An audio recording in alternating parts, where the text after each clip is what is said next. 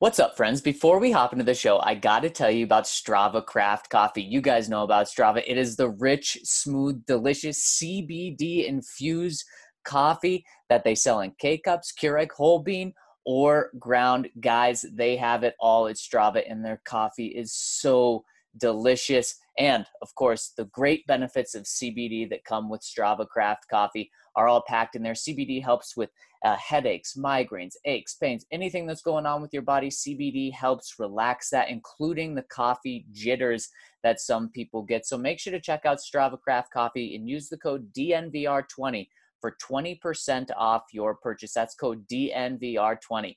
All right, Mace, let's hop into the show.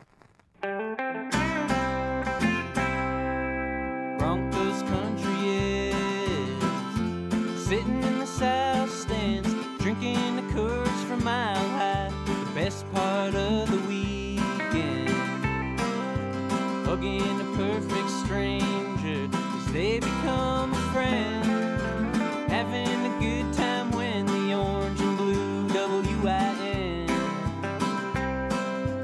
tuning in every day with the good folks down at DNVR.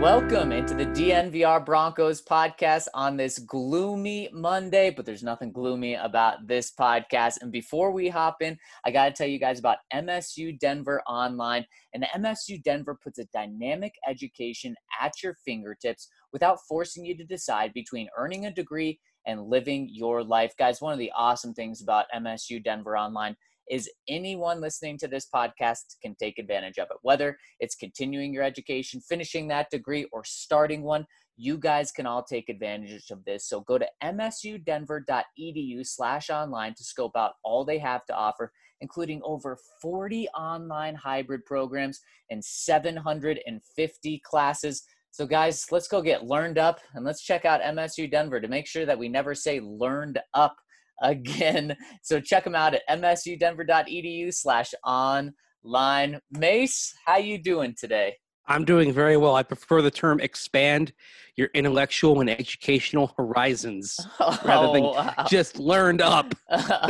It sounds like you have your degree already with that vocabulary. I could always stand to learn a little more. That's the beauty of MSU Denver. I mean, you can take courses there at any age. It's never too late to allow your mind to grow, to pick up something new, to become more educated.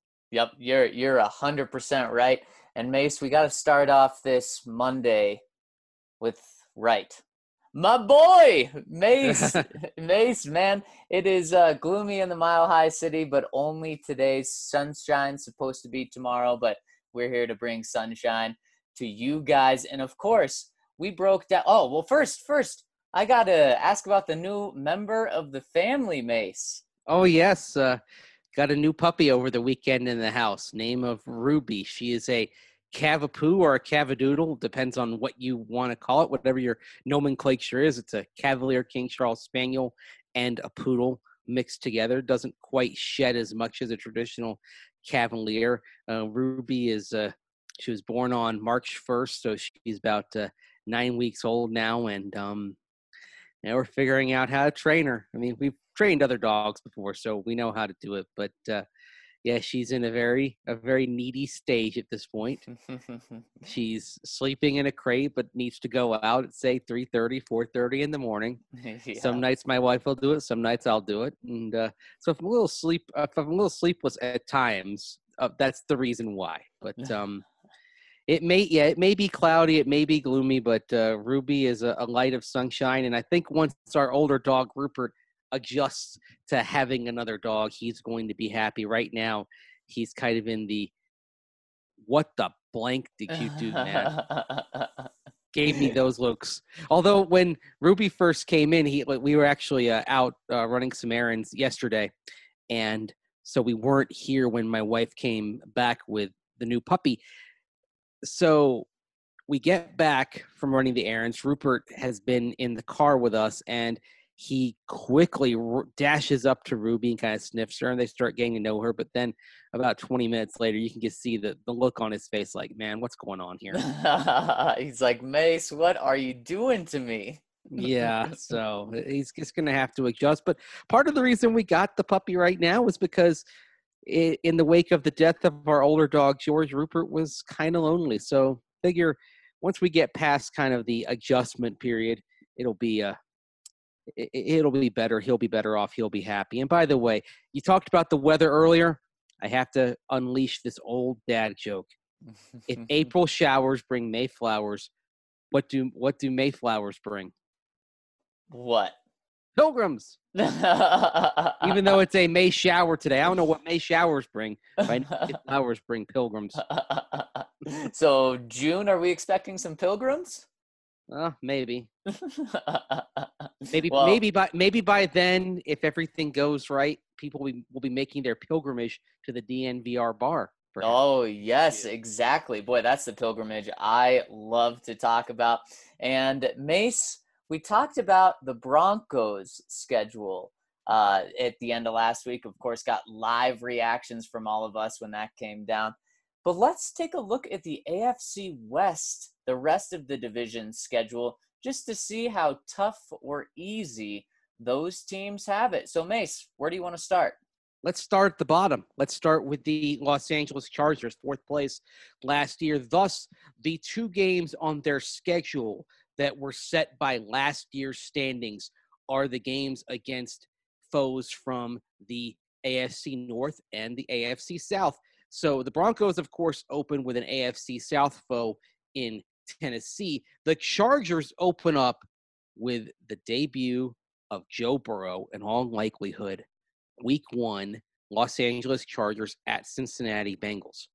So they get that started right out the blocks. And they follow that, by the way, with Kansas City at home in Week 2. The other game that is set by the standings, it's in Week 8, November 1st, at home against the Jacksonville Jaguars. By the way, if you go on ESPN.com, you can see the buy-in price for tickets that's provided by, I believe, by VividSeats.com.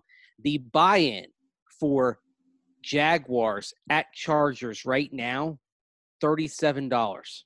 Oh, yikes. At Chargers in Los Angeles. Correct. In that new stadium. You can get in for $37, which I believe is already below face value. Wow, that is incredible. I mean, for the new stadium, typically new stadiums come at a crazy price. Yeah, compare that to the Broncos. The lowest buy-in right now for any one of their home games is $101. I guess I shouldn't be shocked. I mean, the demand isn't going to be there when you don't have fans. Right, yeah, and I think this is sort of existing in that universe where, maybe there'll be fans, maybe they won't. So it's kind of vague. But that being said, you can still draw something in terms of the value of the team in that market and where people see them from, and also just the historic demand for tickets from what you see as the buy-in cost. Like, for example, the lowest buy-in for a Raiders home game in Las Vegas, of course, opening that new stadium, the lowest buy-in is $211 for a Week 14 game against the Colts. Holy cow. And Mace, what I'm seeing just through ESPN's little ticket link is the cheapest ticket to the Raiders home opener, which is a Monday night football game, Week 2 against the Saints, is $592. That's kind of what it should be. And that's kind of what it should be when you open a stadium, not what the Chargers are doing. Week 4 is the Raiders' second home game against the Bills, certainly not a sexy team by any means. And the lowest buy-in there, $308. That's crazy. That's what it should be, though. That just shows you what the Chiefs or what the Chargers' just lack of demand is. Yikes. Yeah. There's certainly excitement and hope that the Raiders, when they open up, can be playing in front of fans. Of course, the question then becomes, will Allegiant Stadium be ready? But that's another discussion entirely. So the Chargers schedule, to go back to that for a moment, at Cincinnati, they get Kansas City at home right there in Week 2. And then they don't play Kansas City again until a game at Arrowhead Stadium in Week 17. So would you say that when it comes to the Chiefs games, the Chargers got a little bit of an advantage? They get the Chiefs early. Presumably the Chargers should be healthy. But then that Week 17 game, what if the Chiefs have locked themselves into playoff positioning?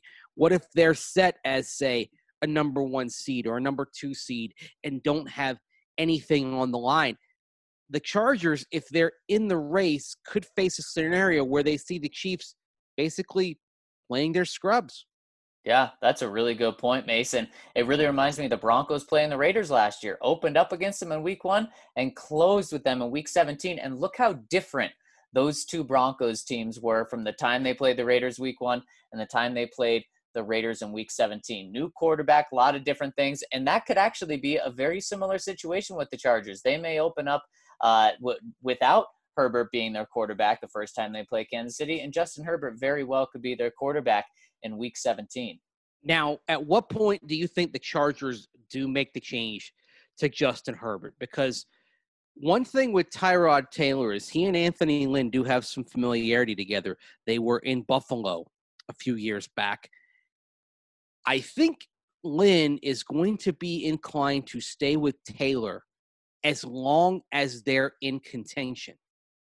Yep. So how long can this Chargers team, with a shaky offensive line, pretty good receiving targets — they get, of course, Hunter Henry back at tight end, a running back they trust in Austin Eckler, and a defense that should be among the league's best. On paper, you look at the personnel they're throwing out there, and this should be, at worst, a top 7, top 8 defense. I think they should reasonably expect top 5.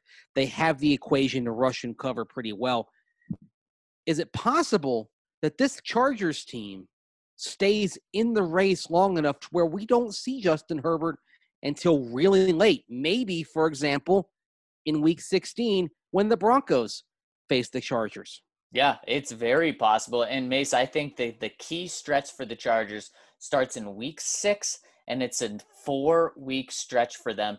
They start the season off where they should kind of split the first 5 weeks of the season. Tampa Bay, New Orleans, Carolina, Kansas City, Cincinnati, they'll be 2-3, 3-2. But then those next 4 games, they played New York at home, Miami in Miami, Jacksonville at home, and the Raiders at home. If they win 3 of those games, 4 of those games, then yeah, you're going to be talking about a Chargers team that's in the mix for a wild card spot.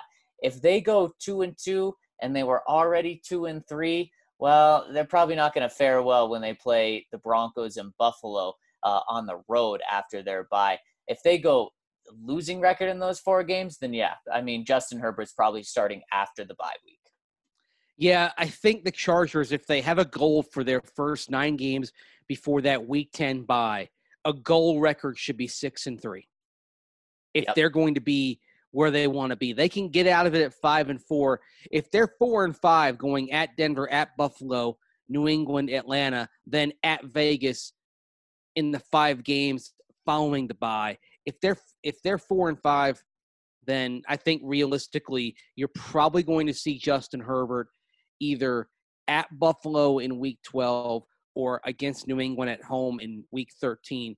On paper, that may look more palatable than at Buffalo, but at the same time, if there are no fans, what difference does it make? In New England, even if they are shaky potentially with what they offer on offense, that should be a very good defense no matter what with the Patriots, at least unless they get to a point where the defense feels like it's carrying the offense and kind of breaks down. That's the sort of thing to consider. That's another thing in the Chargers' favor, though, because that Patriots game coming late, what if New England is struggling? What if their defense is finally packed it in and they get them late? The Broncos get them relatively early in Week 5 when, if the Patriots are having a rough season, they may still have some fight in them. That fight may be gone by December if things don't pan out for the Pats. Yeah, it's a really good point. So, Mace, looking at the Chargers' schedule, How do you see things panning out for them this year? Give me a quick record prediction. And this isn't your final prediction. This is the first one we're going to get from you.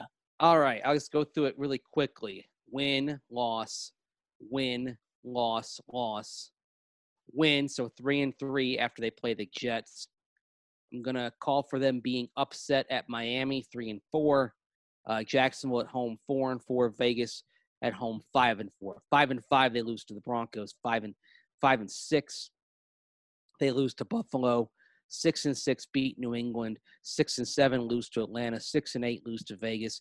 6-9, lose to the Broncos. And I'm going to say Kansas City is still fighting for home field advantage in Week 10. So they have the loss there. So they fade down the stretch, finish 6-10.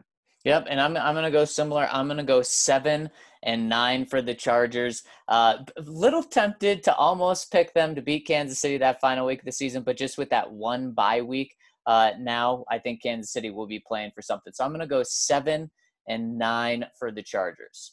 I think when I look at that, the thing that jumps out to me is I've got them being swept by the Broncos and swept by the Chiefs. Yep, and they're swept Not to the good in the division. No, and I actually do have them beating the Broncos one time. It's right. the game that just gets away from the Broncos, and that's kind of the only difference between you and I. Yep. But still, not a great team, that's for sure. All right, let's look at the Raiders' schedule, and as I said, in their first 5 weeks, they only play at home twice against New Orleans and Buffalo.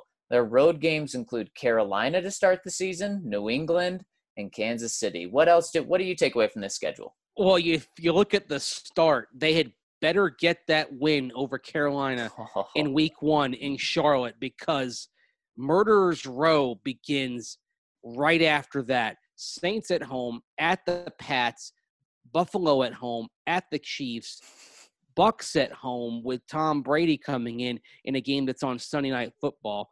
And it's just part of how we can roll our eyes at how the Raiders end up with 2 Sunday night games and the Broncos got 1. Raiders with 4 primetime games, Broncos with 3. Oh, boy. Oakland had better be popping coming out of the gates. Otherwise, the Raiders are staring down the barrel of being 1-5 or 2-4 after their first 6 games here. I think probably if they're 3-3, somehow through those 6 games, they ought to be ecstatic. Oh, yeah. And they would actually be in good shape to make a run down the stretch. Although, here's an example of where your placement in the division comes into play. The Chargers get at Cincinnati for their AFC North game. The Raiders get at Cleveland. Considerably tougher, considerably trickier. I don't think Cleveland is going to have that abject, disorganized look that it had last year under Freddie Kitchens with Kevin Stefanski coming over and running things.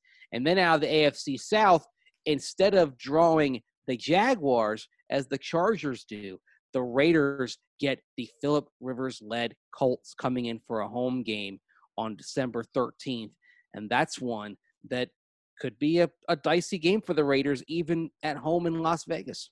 Yep, it really, really could be. I mean, that's a pretty brutal first half of the schedule. And then in Week 10 and 11, they're playing the Broncos in Kansas City. They have a chance, if things fall the right way for them, after the first 10 weeks of the season, 11 weeks of the season, which are brutal for them, to end on an easy run. And if they're in the playoff picture, could really help them at Atlanta, at New York. Those games could be more difficult than we think right now. They could also be easier games as well. Indianapolis, that's probably going to be a tough one. Then you have Los Angeles, Miami, and Denver. Of course, that Denver game is going to be hard, but LA and Miami could be easy games. But Mace, boy, this is, if I'm a Raiders fan and I'm a Las Vegas fan for the first time ever, this is going to be a tough season. It is, but at the same time, those 3 consecutive home games, even though one is against Phillip Rivers and the Colts, if you are in playoff contention, you like the notion of playing week 14, 15, 16 at home to get back on your feet. So the Raiders, in terms of how they look at their outlook over the course of the year, they can say, if we are 6-6 after 12 games, then we've got a shot to get in the playoffs. We are not in bad shape here. Now, what's fascinating is that what immediately precedes those 3 consecutive home games is a 2-game road swing on the East Coast at Atlanta, at the New York Jets. You wonder if they're going to want to try to stay out east in between games. Of course, in the current environment, is that even going to be possible to go find a place to decamp for a week and not have to head all the way back across country to Nevada for the week between those games? So that being said, if Atlanta's struggling, if the Jets are struggling, maybe the Raiders can say, okay, shoot, we could be 4-6 and we've got the opportunity to string off some wins. But if they manage to be sitting at 4-6, then I don't think they're going to have the momentum to be able to rip off 5 wins in a row at Atlanta, at New York, and then that 3-game homestand. They're going to have to be better than that. I would say for the Raiders to feel really good after 12 games, they need to be 7-5. To feel good after 10 games, they ought to be 6-4, which is going to be tough sledding against that schedule. Yeah, I completely agree. And Mace, that's why I'm also saying the Raiders are going to have a losing record this year. I'm going to put them right there with the Chargers, 7-9. Gosh, I want to give the Chargers a little edge. I want to put the Raiders at 6-10. I just think that this season is going to be so up and down for them. And I think that they'll have one more up. So I'll go 7-9 for the Raiders as well. I'm going to go, let's see here. Win, loss, win. 2-4. Yikes. 2-5. 2-6. 3-6. 3-7. 3-8. 4-8. 4-9. 5-9. 6-9. 6-10. There we go. 6-10. So you're saying the Chargers and the Raiders are going to have the same record? Yep, that's what I'm saying. And so am I. Between us, they're going to go 6.5 wins each. All right. I don't think we're going to have a similar prediction for the final team in the division. Of course, the Kansas City Chiefs. What's the first thing that jumps out to you, Mace? First thing that jumps out is, well, it's a single game. And in my opinion, it's the game of the year on the NFL schedule. And it's the fact that they gave Chiefs at Ravens to ESPN for Monday Night Football. That's the best Monday night matchup on paper, maybe since ESPN got the Monday Night Football contract. Whew, wow. That is phenomenal. And I know Peter King in his column theorized that a reason why ESPN got this game was as a little bit of a thank you for the work that it did in terms of publicizing the free agency period, playing up the draft when nothing else was going on in sports over the last month and a half to 2 months, making sure that was at the front table and kind of selling it a little bit, that this is a little bit of the reward for that, getting a game that is frankly bigger than any that they've had in the, believe it or not now, 15 seasons here, going into the 15th year that ESPN has had the Monday Night Football contract. Oh, that's fascinating. That is fascinating. Boy, that's going to be quite a way to open up the season. The end of September, get that as a Monday night game. That's hard to beat. Very hard to beat, no question. And then you take a look around that. The Chiefs, they don't have any 3-game road swings. They've got a bunch of 2-game road swings. Some are pretty interesting. Of course, Baltimore, that's on the second game of a 2-game road swing. They precede that with a game at SoFi Stadium against the Chargers. There's a Buffalo-Denver road swing in October, but that Buffalo game is a Thursday night game, of course, so a little bit of extra time. You don't want to be the Raiders because you face an Andy Reid team coming off of a bye, a full bye. The Chiefs get their bye in Week 10 and then go out to Las Vegas in Week 11 for a Sunday night showdown with the Raiders. And then another tentpole game on the schedule, Thanksgiving weekend, November 29th, a Sunday, 4:25 p.m. Eastern Time. Chiefs at Bucks, Patrick Mahomes and Tom Brady together on the field again. And we've talked about with the Broncos how they might have caught a break getting the Bucs early, and the Chiefs get Tampa Bay late. One reason why I'm Tampa. picking the Bucs Yeah. to beat the Chiefs. Yep. That's one reason. The other reason is, of course, go Bucs. Mace, you're finally excited for Tampa Bay. I absolutely love it. Did you see an NFL executive last week when he was telling Joe Ellis the Broncos schedule? And instead of saying Tampa Bay, he accidentally said Tampa Bay. Oh, gosh. I hate doing that, but might as well. I mean, this isn't going to last very long. He's on a 2-year contract. He's 43 years old. Mate, I'm so happy that you're thinking of it that way and just saying might as well enjoy it. What are they going to do at quarterback after this? I mean, you don't have to worry about it. What's going to happen? What's going to happen is Jameis Winston's going to step in for Drew Brees at some point because Brees will be older and he gets hurt, and Jameis Winston will tear it up. He'll re-sign with the Saints, and the Bucs are going to have to deal with Jameis Winston twice a year for the next decade. Will it matter if you have 2 rings from the next 2 years, Mace? See, I don't think they're going to break through and win it all. I think they will snap the streak of missing the playoffs because they haven't been to the postseason since 2007. It's 12 seasons and counting. I think that streak is going to end.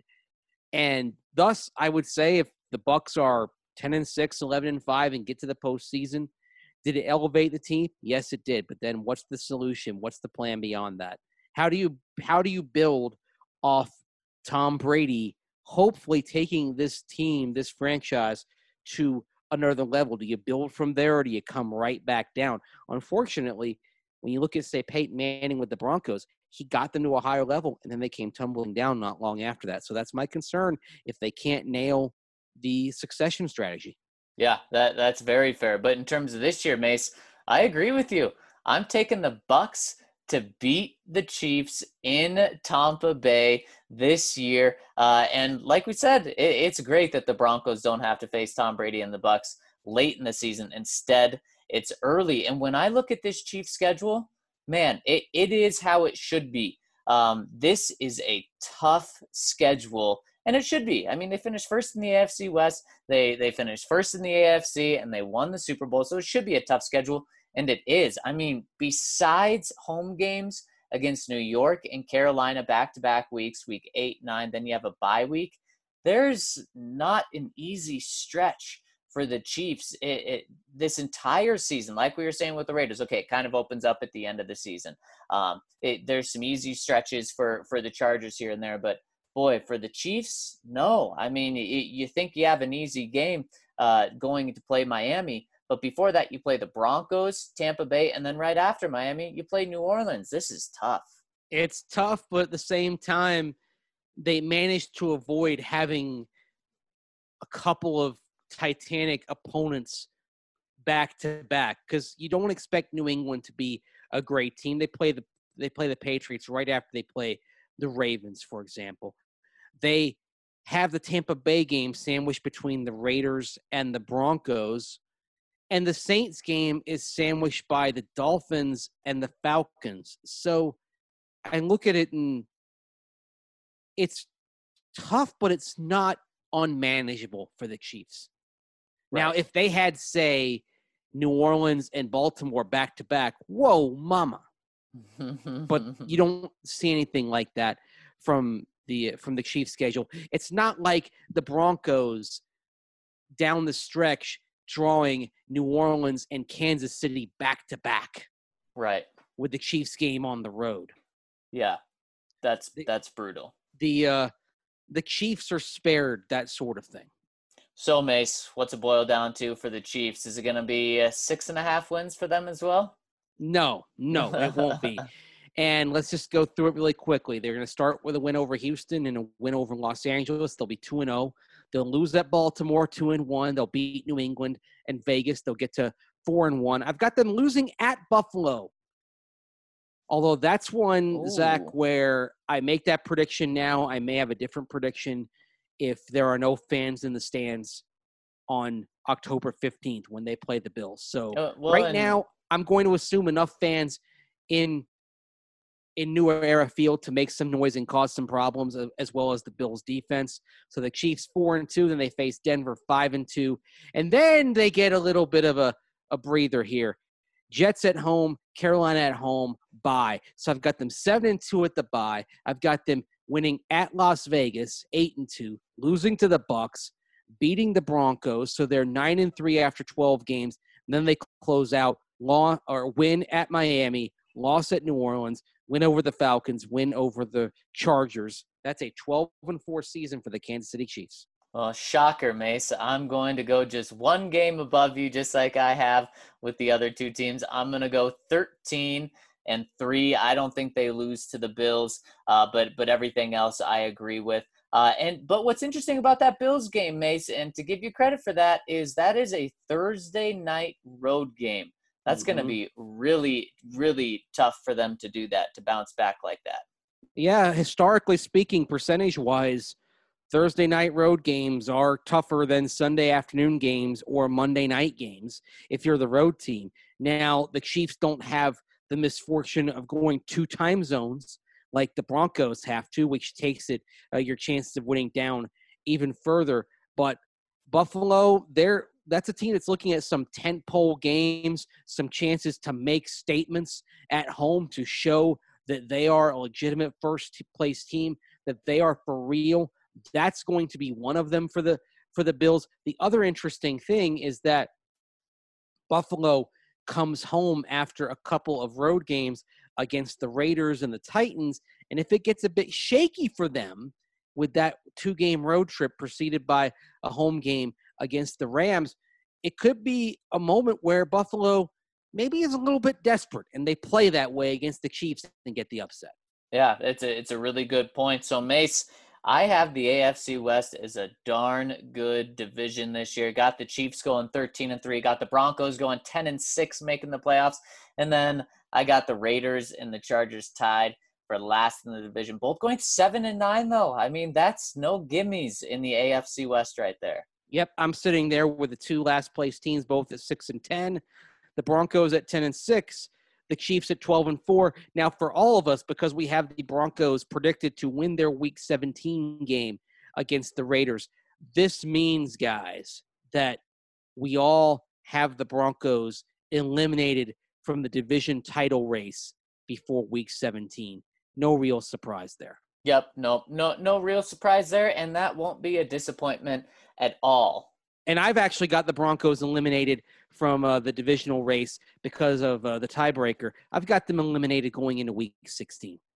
Yeah, I mean, it won't be official, but once Kansas City beats the Broncos on Sunday Night Football in Week 13, it's going to be, the odds are going to say that the Broncos are eliminated. But they're still going to be right there in the playoff mix. Amen. And that's more than we could have said from the previous few years. I want to tell you about Breckenridge Brewery, the official beer of DNVR. Remember, supporting our partners is supporting us during this crazy time. And what Breck needs right now is your help to keep the Farmhouse, their restaurant down at their brewery in Littleton, kicking during this time. If you order your meal and beer from the Farmhouse, make sure you use the code DNVR and save $5 off your meal. If you can, make sure you support the workers that are keeping things alive down at the Farmhouse. You can, of course, go pick up your food and or beer down there. If you're in the Denver area, call 303-803-1380 from noon to 8 p.m. for pickup. They'll bring your to-go order out to your car for you. But also, if you're outside the Denver area and you want to taste some of that beautiful Breck beer, Avalanche, Colorado Core, Strawberry Sky, that's my personal favorite. You've got to go to the Breck Beer Locator, and then that's on the Breck Beer website, find out where you can get it locally, or go through Drizzly and get the 15-can sampler if you want a little bit of everything good coming from Breck Brewery. Plenty of ways to satisfy your cravings for a little Breck brew, whether it's on Drizzly, whether you use the Breck Beer Locator for your favorite liquor store, or if you're in town, going and picking up directly over at the Farmhouse. They're here for you during this nutty time. And guys, I know I said it's not the nicest day outside today, but over the weekend it was beautiful, and May was here bringing some grass up, and it was time to whip out the lawnmower. But I'm not talking about the one that goes outside. I'm talking about the Lawnmower 3.0. Springtime is here. Time to get groomed. up, and no better way than Lawnmower 3.0 from Manscaped. Guys, the advanced skin-safe technology they have, that LED light that illuminates everything, the battery life that lasts 90 minutes, 7,000 RPM motor, and quiet stroke technology. Guys, I'm talking about a razor with all of that. That's how high tech it is. That's how good it is. You won't find a better razor out there. And then that's just the start. I mean, if you want to get the Perfect Package 3.0 kit, which I highly recommend, the Crop Preserver, the Crop Reviver, those all come with it. Those are some toners, some deodorant. It's a game changer, guys. So make sure to check out Manscaped. Now is the perfect time when you're stuck at home. Instead of mowing the lawn outside, you can mow below the belt. So check out Manscaped for 20% off your entire purchase and free shipping. Use the code DNVR20. It's that magical code. It's back, and get 20% off your entire purchase and free shipping. Make sure to check out Manscaped. All right, Mace, let's make sure that we check in and listen to the people. Yes, let's mow our lawn, or at least mow the lawn of the commenters, perhaps, and keep things nice and trim, and make sure we hear from them. And we appreciate every one of you chiming in over the weekend. Count Locula, DNVR family, I extend a humble plea on behalf of the well-being of humanity and yourselves. Can we please arrest our judgments on players' perceived intellects and how that will affect them on the football field? I, of course, have spent many guilty occasions doing the same in the past. I remember hearing an interview with Frank Gore early in his career where I chided him for his ineloquence and essentially wrote him off. Boy, was I wrong.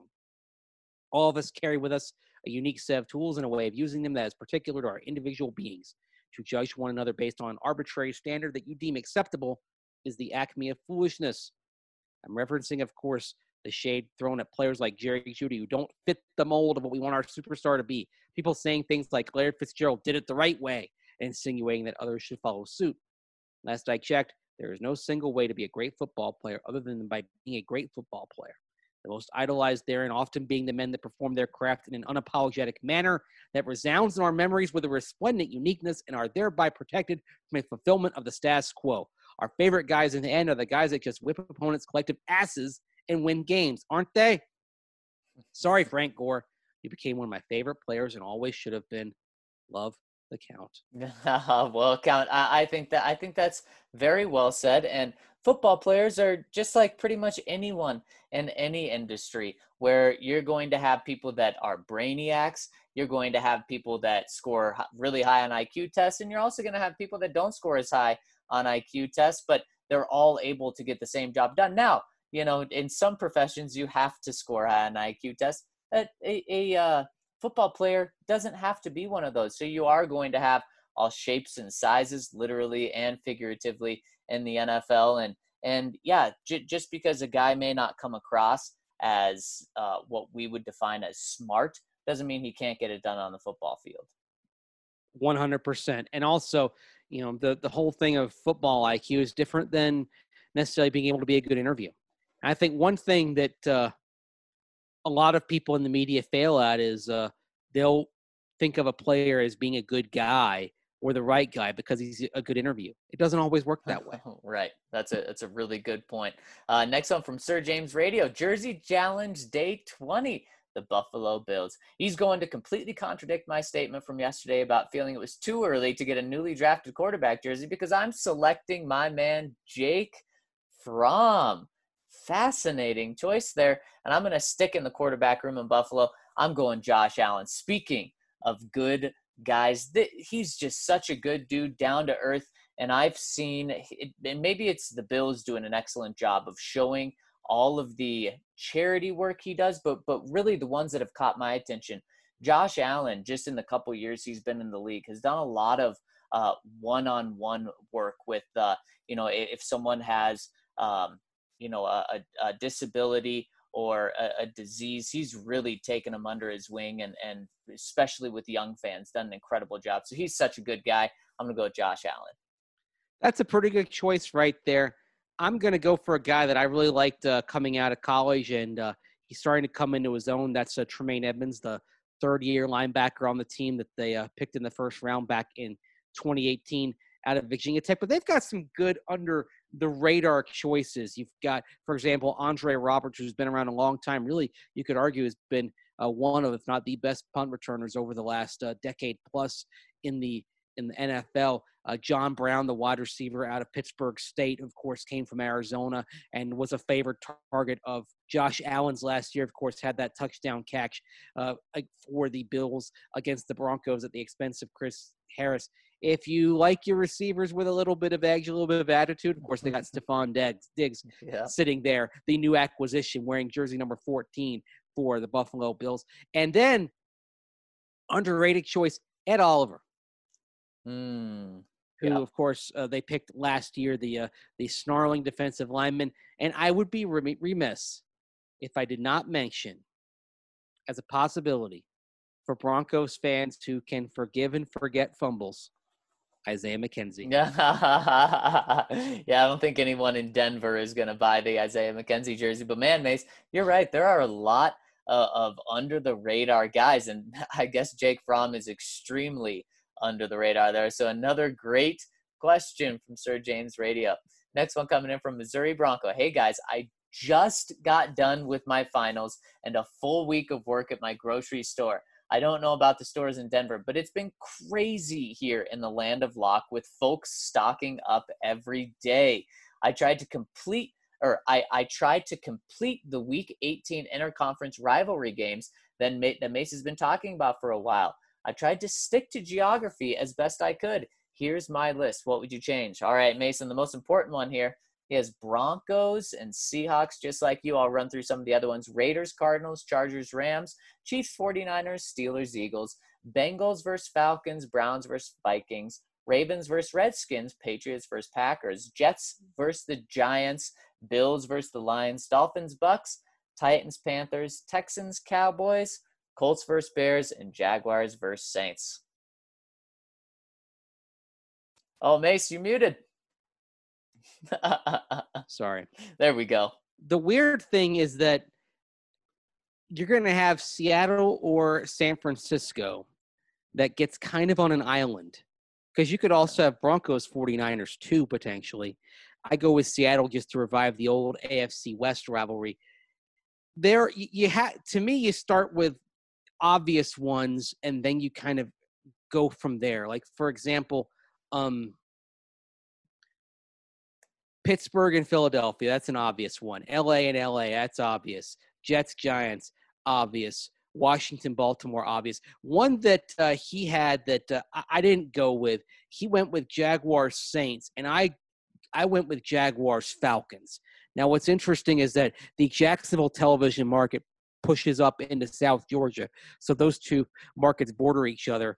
We did agree on Titans, Panthers. It does get a little interesting when you try to figure out, for example, who do the Packers have as a rival.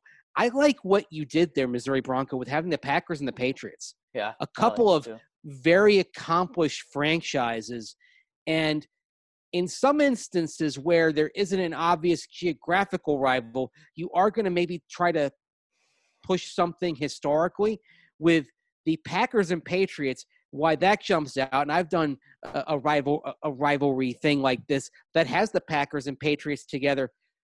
What I like about this is saying, okay, you could argue that the two best dynasties league-wide were the Packers back in the 60s and the Patriots in the Belichick-Brady era. The Patriots getting 6 world titles, the Packers winning 5 NFL championships, and then on the end of those, a couple of Super Bowls after the Super Bowl began. Bill Belichick and Vince Lombardi, a lot of people would debate 1-2 on them being the greatest head coach of all time, with Don Shula maybe kind of butting in there as well. It has the potential to be a rivalry that has some historic underpinnings. I like that, even though they don't have an obvious geographical thing. One thing I did want to, I'm thinking for the Chiefs, it's kind of tough. The Chiefs, you could do the Saints or you could do the Vikings. The last one I did, I had the Chiefs together with the Vikings. They're not obviously nearby, but you just call it the I-35 rivalry because you scoot up I-35 from Kansas City and boom, you run into Minneapolis. Iowa is kind of middle ground between the Chiefs and the Vikings as well. I think that's something that could grow into to a big rivalry too.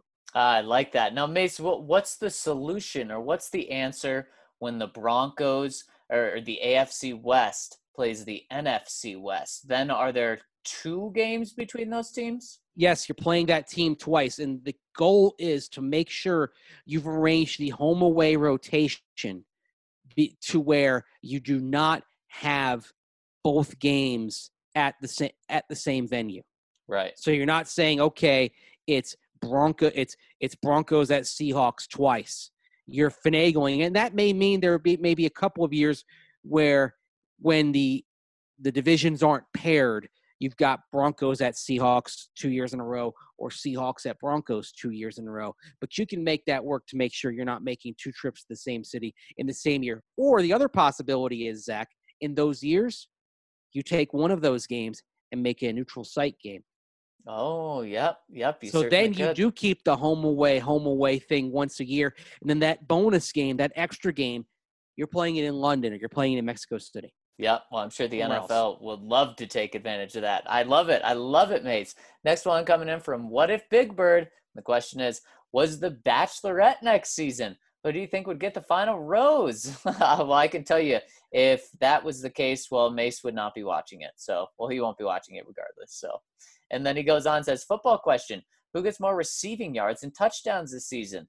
A, the tight end room as a whole, or B, wide receiver 2? All right. I'm going to say that wide receiver 2 gets more receiving yards, but the tight end room gets more touchdowns. I'm splitting the baby. Yep. I'm going to do that. As well. Pretty much what you're saying is Noah Fant and Alberto. Maybe throw a tiny bit of Nick Vannett in there, going up against Jerry Jeudy. I think Noah Fant is going to be a force in the red zone this year. So, yeah, I like that. Touchdowns to the tight ends, receiving yards to the wide receiver. We're already writing off Jeff Hireman, huh? Oh, yeah, long gone. The only person that hasn't wrote him off yet is John Elway, but he will before the season starts. It's possible that of Jeff Hireman, Troy Fumagalli, Jake Butt, and Austin Fort, it's possible that the only one back is Austin Fort, and he ends up on the practice squad. Yeah, it is very true. Yeah, that's crazy. The turnover there. All righty. Hip, hip, hooray. First and foremost, awesome live podcast. Secondly, I want to address the pronunciation of my username is hip, hip, hooray, not hooray. Don't worry, though, Zach. You're not the only one who would have pronounced it that way. I got the name based off my hometown of Ouray, Colorado, which is a small mountain town located in the heart of the San Juan Mountains in the southwest corner of the state. The name of the town is after the Ute Indian chief Ouray. It is very commonly mistaken, and I correct people all the time. As for my comment, I was taking a look at locations of NBA franchises and NFL franchises and noticed some potential landing spots for an expansion franchise. Assuming the Chargers will stay put in Los Angeles, however, in the event that it doesn't work out, which of the following markets would successfully, willingly, potentially be the best fit for an expansion franchise? Portland, San Antonio, Salt Lake City, Memphis, and or Oklahoma City. As always, go Broncos and go DNVR. Well, great question, hip, hip, Ouray. And, of course, I know exactly what it was based off of. I just didn't know the pronunciation. But Ouray, such a pretty town in Colorado. Absolutely love it. So I'm so pumped you're rolling with us. And, boy, Mace, those are some good ones. I would kind of put all of those cities neck and neck with each other. Which one jumps out to you? Well, San Antonio gets the gold star for taking in the Saints back in 2005 after Katrina and supporting them very well. Now, with San Antonio, while the Alamo Dome is a nice temporary home, you'd have to come up with a stadium plan. The Alamo Dome, believe it or not, is 27 years old this year. Wow. It's been around a long time, and it would probably require some work to make it ready. But the thing that has hung over San Antonio is the territorial rights of the Texas teams, particularly the Dallas Cowboys, for whom San Antonio is basically a second home market. They've had training camp down there. Jerry Jones would fight that one tooth and nail. Yes, he would. So even though San Antonio would make some sense in terms of fan support, it may not make sense in terms of having to jump over some hoops. And also with San Antonio, you're looking at a corporate base that maybe doesn't match some other cities. It doesn't match, for example, Portland. Now, in Portland, the issue is venue. You'd have to build a new stadium. It would almost certainly have to be privately financed. We're not in an environment where we're going to see a lot of public financing here for new stadiums going forward. So all of these require really the owner of the team to step up and build a new stadium for that team. Portland would probably make the most sense. Memphis, I don't know if you're going to push that one forward. It's not that they're too close to the Tennessee Titans. Memphis and Nashville, those are two different markets that really don't like each other all that much, quite frankly. Oklahoma City, that is an interesting one right there. Oklahoma City, you actually have, similar to San Antonio, you have a place where they can play right away. They can just play down in Norman until they get a stadium built. The thing is, would you ever have a level of support that would match, say, Oklahoma and Oklahoma State for football? Would everyone get behind that? That's sort of the big question there. If I'm ranking them, I'm probably going, in an ideal scenario, I'd have San Antonio number 1, and then Portland number 2, and then OKC, Utah, and then Memphis kind of following along in that. One that I would say ought to get some play, but you don't really hear about, is Omaha, Nebraska. Even though that's a smaller market, that's a pretty strong corporate town. You wouldn't really have much of an issue selling the luxury boxes and the club seats there in Omaha, and there's really nothing going on there in terms of professional sports. The biggest game in town is Creighton basketball in the College World Series. I'm surprised Omaha hasn't gotten a look at some point. Yeah, crazy enough, because of what you said about Oklahoma City and having those college programs, wondering if there'd be enough support. That's why I'm actually putting them as number 1, because they have just crazy football fans there. So I'm going to put them as 1, San Antonio 2, and Portland 3 in my ranking. So some good cities you threw out there. Hip, hip, you, Ray. You know what's interesting? First of all, almost all these markets be better than Jacksonville. Yes. Number 2, we're naming these markets, and even though it's in the shadow of another NFL market, the one that probably makes the most sense is Orlando. Right. Yeah. And taking the Jaguars and moving them about 2.5 hours southwest down 95 and over on Interstate 4 to Orlando. Yeah, they need to. Jacksonville's not the place. It's not the place.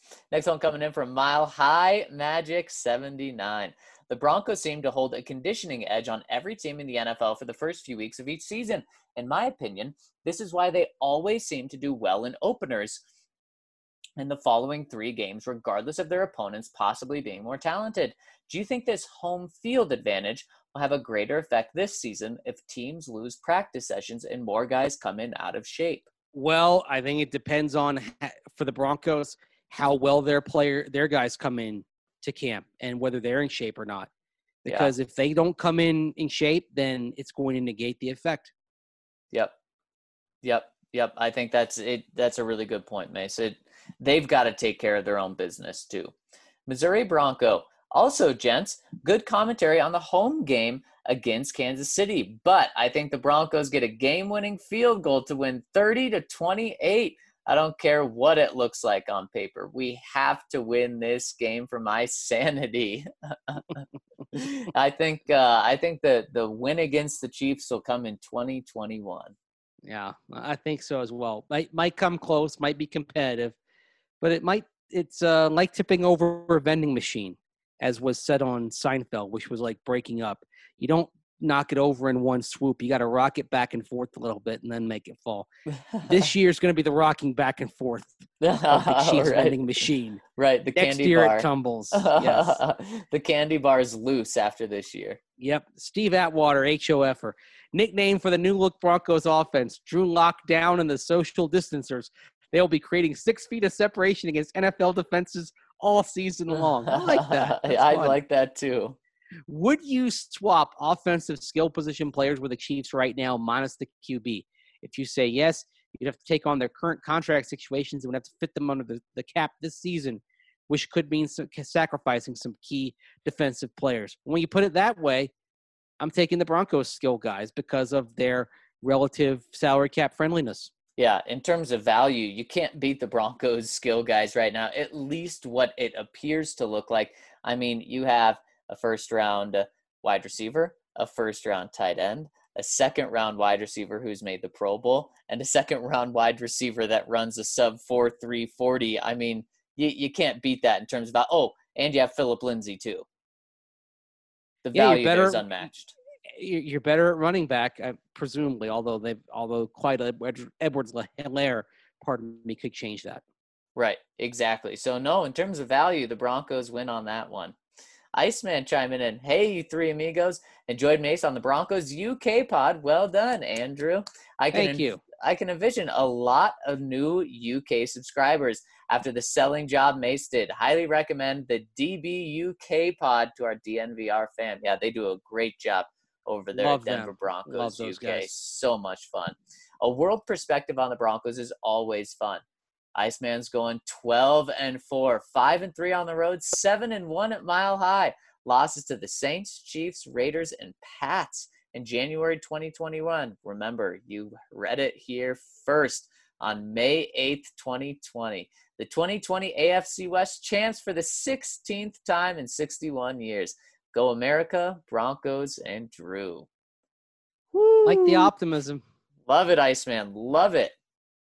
That would be fun. That would be a blast. 12-4 and the division champs. Man, you'd wonder how that Pats game would slip by if they're going 12-4 and a Raiders game. But, man, it'd be fun. Well, the Pats are going to – look, it's funny. Everyone's talking about the Pats maybe tanking for Trevor. I think there could come a point where things break down for them, but their defense probably means they're still going to find a way to win 5 or 6 games. Yeah. At minimum. Yeah. But I don't think they melt down completely. I don't either. I don't think they'll land Trevor next year. They're not going to be that bad. No. JC Ross B01. Oh, I probably screwed that up. I'm sorry. Hey, guys, just a quick sort of football-related question today. Ryan, what are your thoughts on the match with Tiger and Peyton and Brady and Phil? Who wins? Are you a Tiger guy or a Phil guy? Myself, I've always been a Tiger fan, so I lucked out with him being paired with Peyton and not Tom. I'm hoping that he and Peyton will stomp Brady and Phil.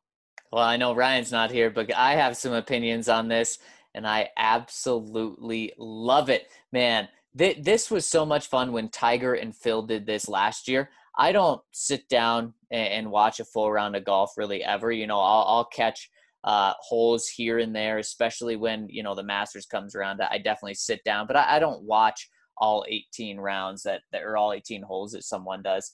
But for that, the Tiger and Phil, I did, and it was an absolute blast. This is that, except it's better. I mean, this is going to be so much fun, and I already love the smack talking that Peyton's doing. Man, he was on fire. It's going to be so much fun, and give me Tiger and Peyton all day. You know what? I'm finding it hard to care about this. Oh, no, Mace. I was just thinking about this. Think about the sports that are the first ones back. Yeah. UFC, NASCAR, golf.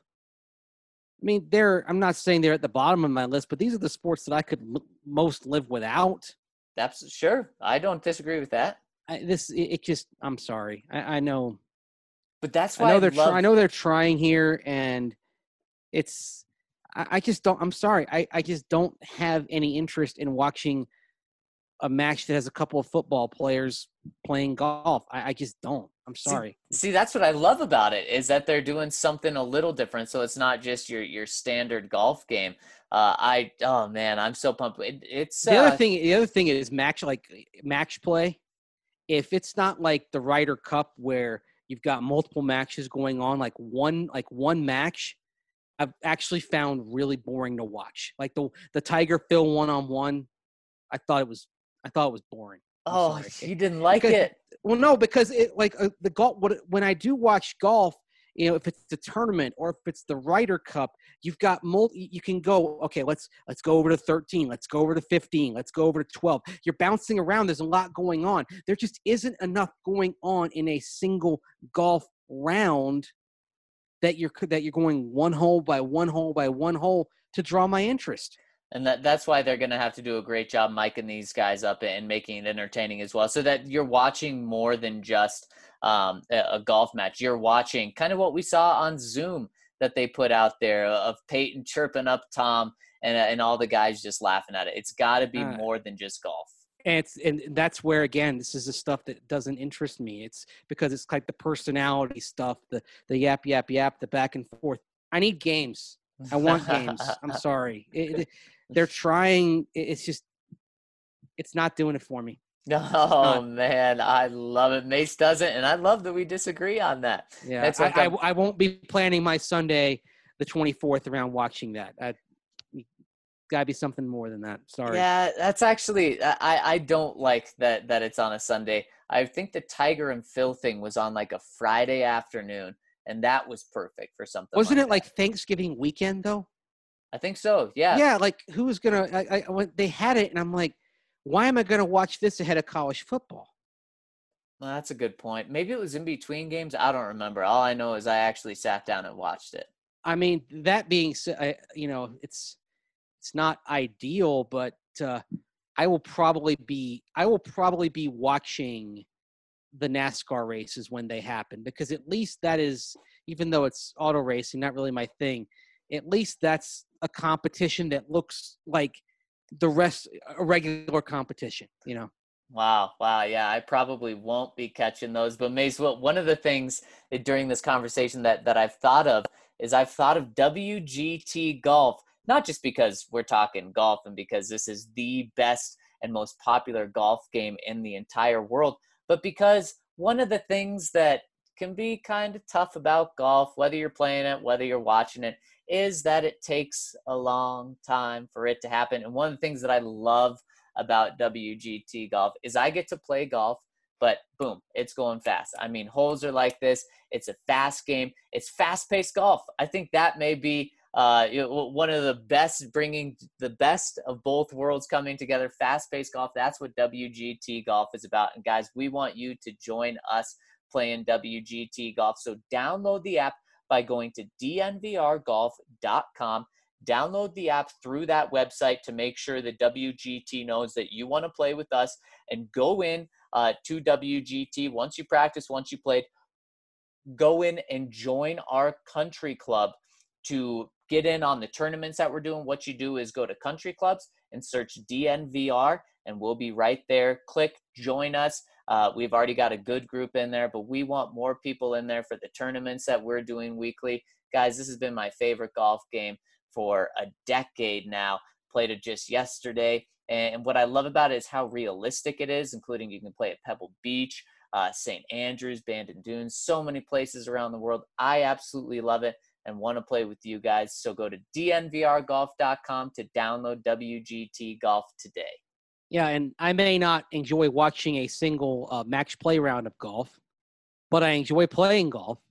And if I can't get out there and golf, I enjoy playing WGT as well. And whether I'm going to play with friends or whether I'm going to play alone, I want to have clean teeth.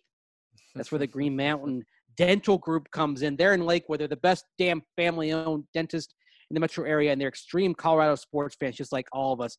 You can schedule a cleaning, x-ray, and exam, and you will receive a free Sonicare toothbrush. And I can attest that Sonicare toothbrush is tremendous. It'll change the way you think about brushing your teeth.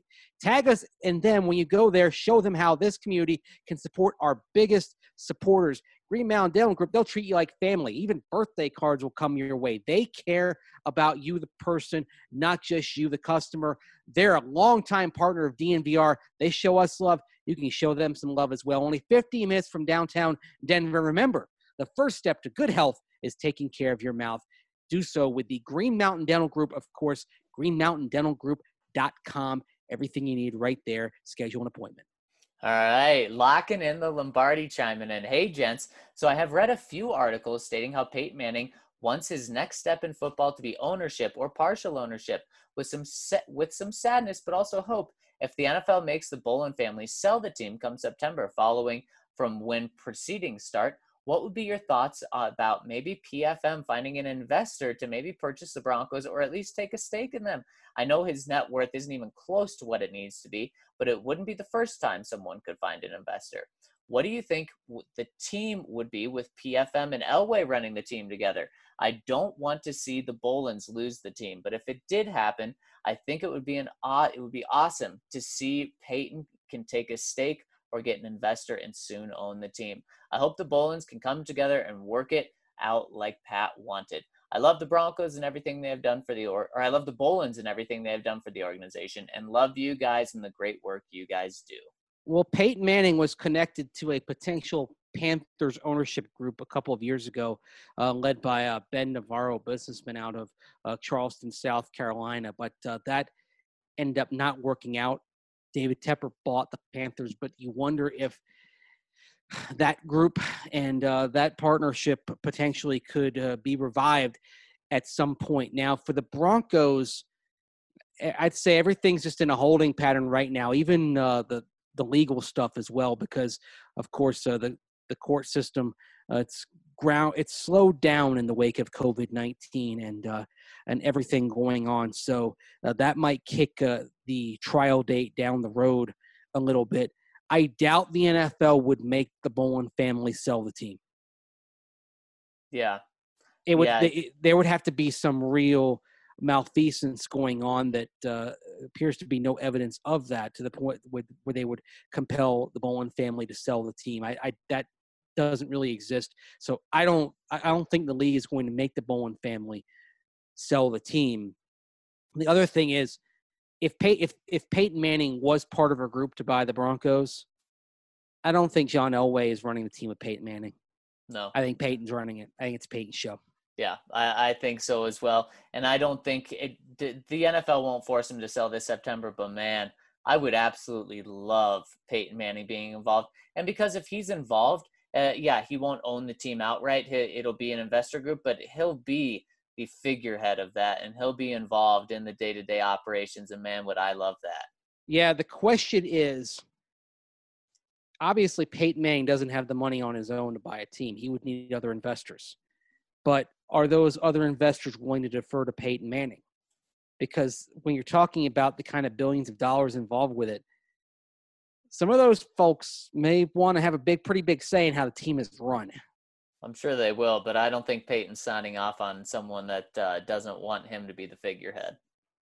I'm sure he'll find someone with money that I don't think so either, but that's interesting because that may sound good on paper, but then all of a sudden a few years in and that owner says, hey, I want a little bit more say here. Yep. It can be dicey. Could. Yep. Very, very well could be. TK Freeze. What's up, guys? First and foremost, how you guys doing? Have you been able to leave the house? We're still pretty much home 100% of the time. Sorry, I was trying to avoid sneezing there. My work just reopened Friday, so I'm excited to finally have an income again. Hey, good job. That's great news. We appreciate you letting us know that. Hypothetical Broncos scenario for you guys. Let's say we go back to the 2019 NFL draft, and now we all know Drew Lock is a future Hall of Fame QB, slightly joking. He goes way before pick 42 while everything else in the draft stays the same.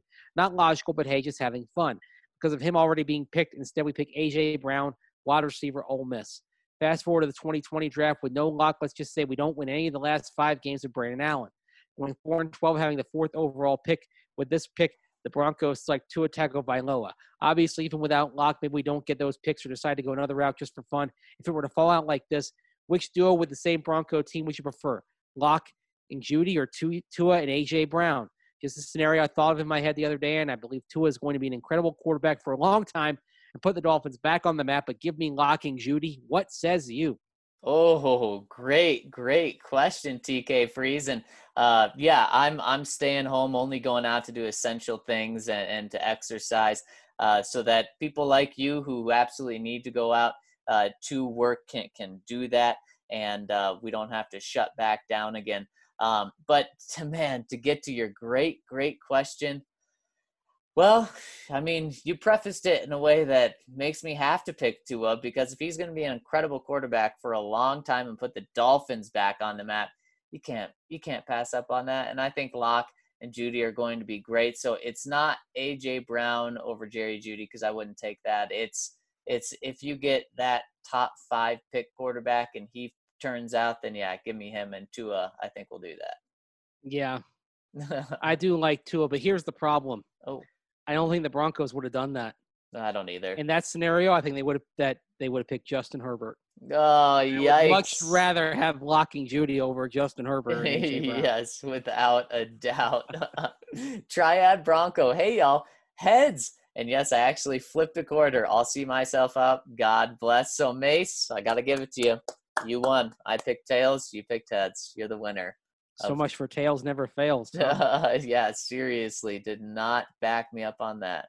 Yep. Oklahoma Bronco 58. Well, boys, I'm officially a college graduate. No Broncos comment today. Just pumped to never have to turn in another homework assignment again. Hey. Congratulations, Oklahoma Bronco. Congratulations. Thanks for letting us know. I hope you had a great weekend celebrating. Jimmy Ball says, my boys, I saw this little exercise on Twitter and would love to hear which Broncos player you'd pick for it. Most overrated, underrated, best player, new addition, cool. Could surprise, takes a leap, takes a step back, and prove it here. As always, keep up the good work. All right, Mace, let's go through these quickly. Just for this Broncos. Actually seems like a full podcast. It really does. You know topic, what? Though, you know, I'll throw this right now, putting it in the segment 1. Things that we'll talk about. So great idea. Because Mace, I think you're right. I think it does take some time to break all of those down. Yeah, to give this the proper attention. This is not something that I think we can answer in just 60 seconds here. Yeah, those could actually all be segment 1 ideas. Yep.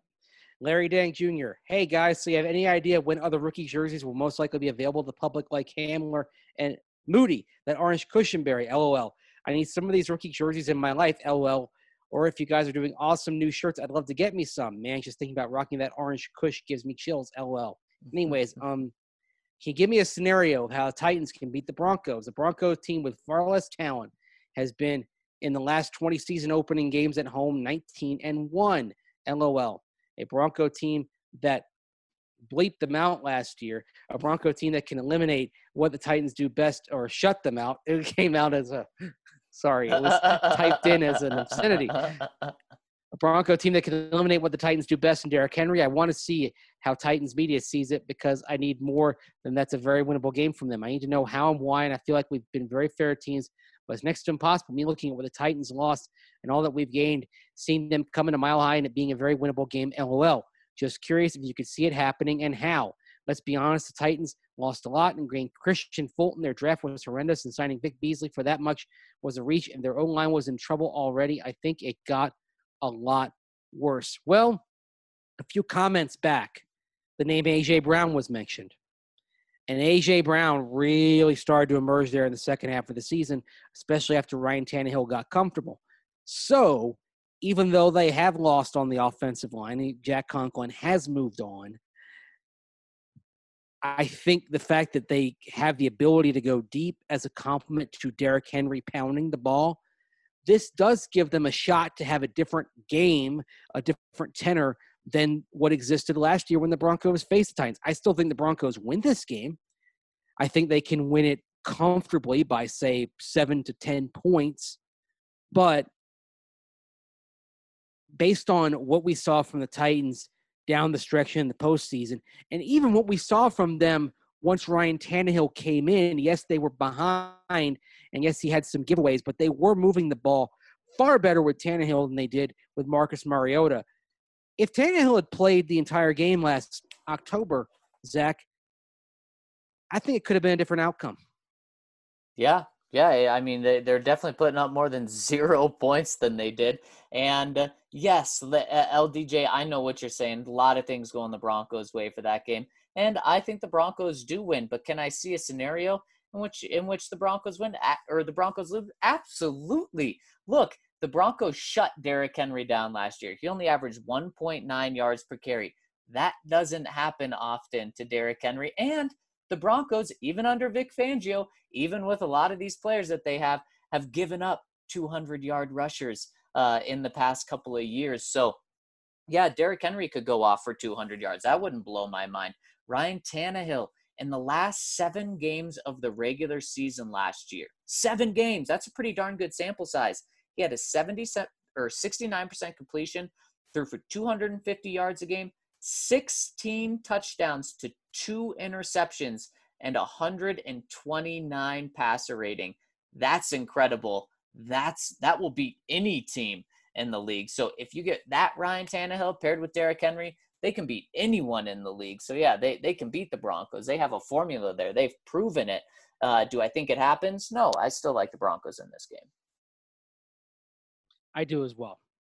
Next one coming in from Dan Burke. I was thinking about the impact of Shelby Harris's batted pass and what could have happened if they lost the game. Tell me what you think. I'm convinced they take Jerry Jeudy no matter where they pick in the first round. Elway made it clear that they went into round 1 set on taking a receiver, and we know Jeudy was their wide receiver 1. Even if it came between someone like Wirfs or Jeudy, they still take Jeudy in my opinion. If they valued Wirfs more than Jeudy, they would have traded with the 49ers to take him, no? Judging by how much Vic loves him, I still think they take Hamler if they pick earlier in the second. I still think they take Ojemudia too. Mike Kliss came out last week and said the Broncos liked Ojemudia more than any of the second-round corners. The only major difference is I think they take Matt Hennessy instead of Cushenberry. The only thing that changes is the 2 AFC West teams we play this year. The Steelers project to be a tough matchup, but I'd still rather play the Steelers with the question marks at quarterback instead of an improved Browns team with a better overall record. Same for playing the Titans, who are a prime candidate for regression instead of the Colts. Well, whether you'd rather play the Steelers or the Browns, I think depends on how you think Ben Roethlisberger is going to do. If you think Roethlisberger bounces back, you'd probably rather see the Browns. I don't like for the Broncos having to play the Steelers in Roethlisberger's first home game back. I think that's something that's not going to work in the Broncos' favor. Now, one thing to consider, though, on the draft, I agree with you that the Broncos would have taken Jerry Jeudy if they picked a few selections earlier. But remember this. The Broncos tried to trade back into the end of the first round to take Patrick Queen, the linebacker out of LSU. They couldn't pull it off, in part because at 46, their draft pick in round 2 was too low. But what if you're picking 40th or 41st instead of 46th? Do you have the ability to pull off that trade? Right. Quite possibly. And so you've changed getting KJ Hamler at that point because you've sacrificed your second-round pick and you've taken Patrick Queen. Yep. And then the domino effect goes from there. Are you looking for a speed wide receiver? Maybe you're taking Devin Duvernay in round 3. The other thing you mentioned on the center is taking Hennessy over Cushenberry if they'd had the possibility of doing that. This is a case where I think things are going to work out better for the Broncos, even though they may have had Hennessy as the higher rated guy on their board. I think they got the better center. I think you nailed it, Mace. And boy, that's just something that can't be forgotten is would those 5 or 6 draft spots in the second round been enough to go up and grab Patrick Queen? Then we're talking about a stud inside linebacker. We're talking about a stud wide receiver in the first 2 rounds. I'm not saying that that's better. Well, I mean, it should be better if you were going to trade up in the first round. But then what don't you get later in the draft because of all the stuff you had to trade up to get Patrick Queen? Yep, absolutely. Smitten with Drew. My girlfriend's mother, who is a Bronco fan, lives in North Carolina and bought us tickets to the game against the Panthers. It'll be my first Broncos game, so I'm hopeful the season will be played in front of fans, but we'll see. Either way, a trip to North Carolina in December, right between the holidays, will be a great time. Love the content and cannot wait for football. I'm excited to see this team take the field, growing pains at all. Appreciate the comment, and hopefully you'll get to see him out there. And not only can I not wait for football, Zach, I can't wait for real sports. I'm sorry. Yes. I'm not a combat sports person. I'm not a match play golf person, like I said. I want real sports. I need baseball, basketball. You know what I'm going to be watching next weekend, Zach? What? The Bundesliga. Soccer from Germany. I've been watching Korean baseball. I need real sports. And hopefully those come back soon. And speaking of mothers, I hope everyone had a wonderful Mother's Day. Love my mom and so happy for everything she does. And so thank you, Mom. And just all the mothers that are listening to us, we appreciate you so much and everything you do. Next one coming in from Pig Tosser 66. Still wondering why we haven't signed Prince Amukamara at cornerback or one of the left tackles out there that are available.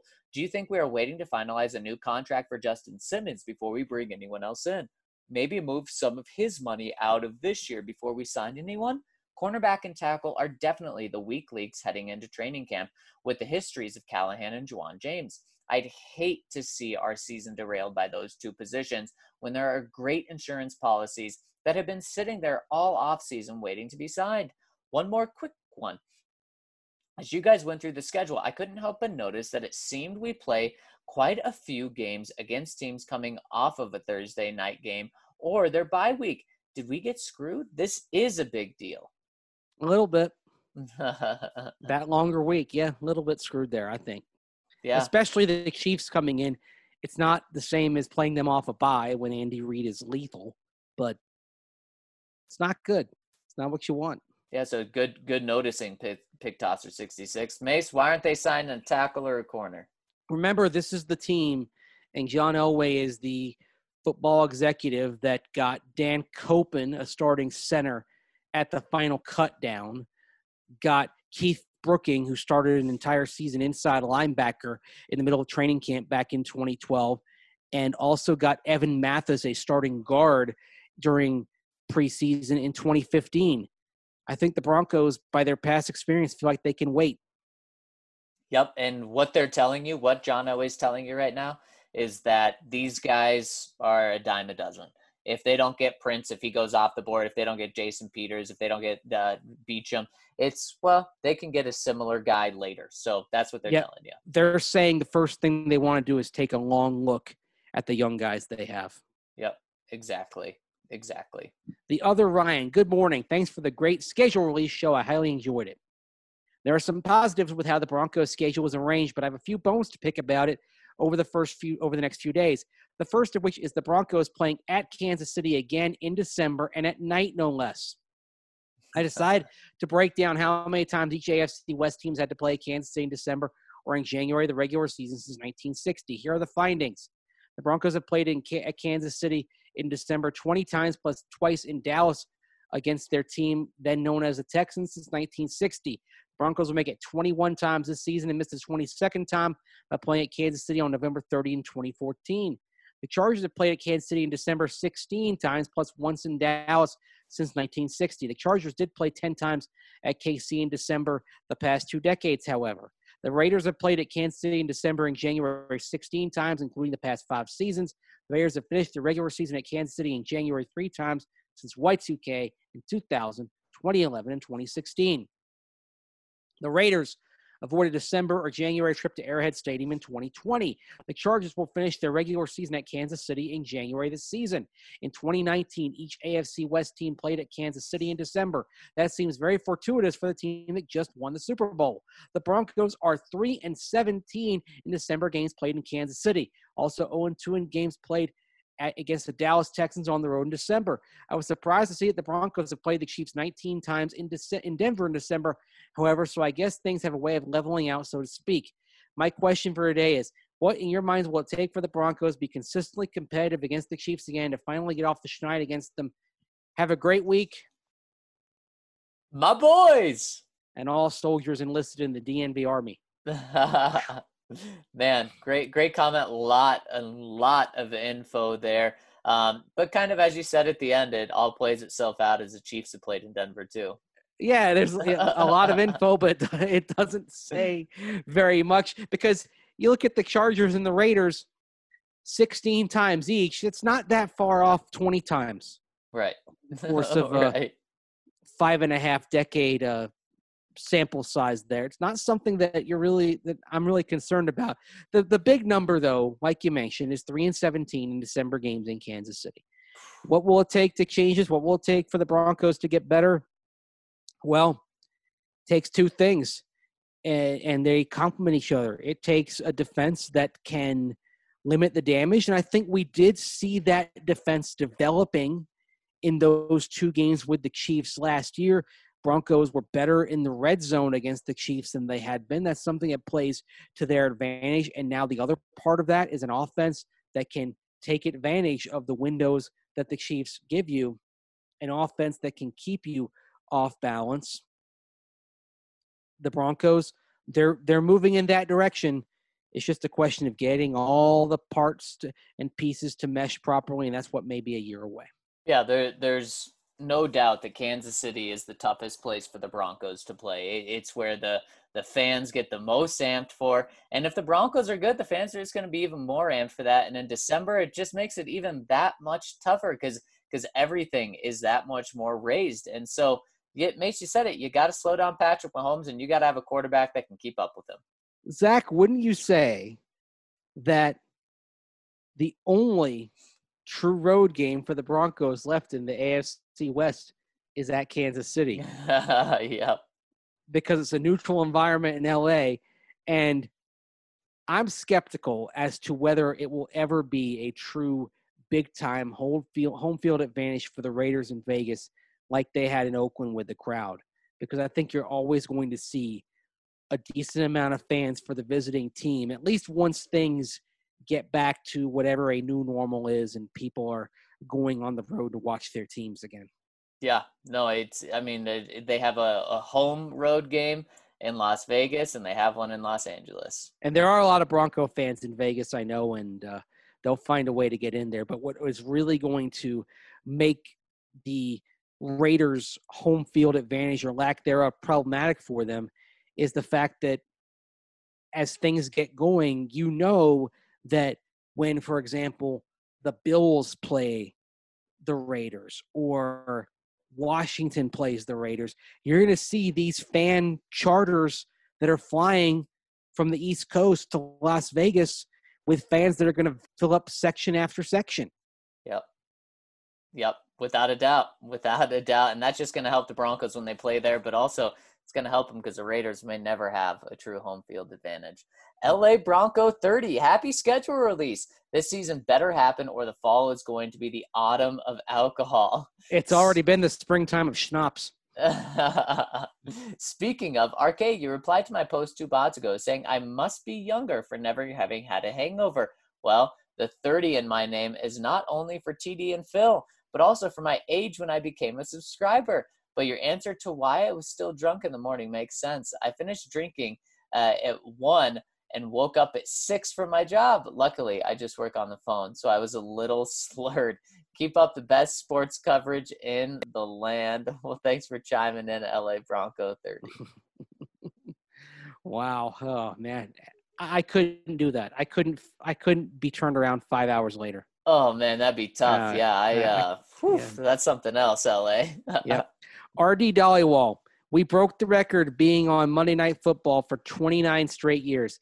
Do you think the NFL is going to give us this late Monday night slot from now on, like watching the Lions, Cowboys, and Redskins on Thanksgiving Day? Well, just the Lions and Cowboys. Did Pat Bowlen push for this, or did this happen naturally? Does this mean Bronco Country is huge and the NFL knows that we will show up to watch this late game and they can sell it as a marquee game? Thanks and take care. I'm not sure it was any of that. I don't think it was anything but just a nice coincidence. I think you had the Titans that were in the AFC Championship game but didn't really get that prime time love that you would expect for a team that got that far. And I think it was throwing them a little bit of a bone. Right. More so than even anything for the Broncos there. Yeah, and I wouldn't be surprised if the Broncos are on this every other year or every third year because, yeah, they are a very prominent team, and you don't want to have the Chargers be the featured team in this game. They can be the second team, but the Broncos are a good team to lean back on because this isn't going to be an East Coast team that you're ever putting on here because no one's going to watch it. Right. There's never been a team from the Eastern time zone that played in that late Monday night game. Yep. It's always been Central, Mountain, Pacific.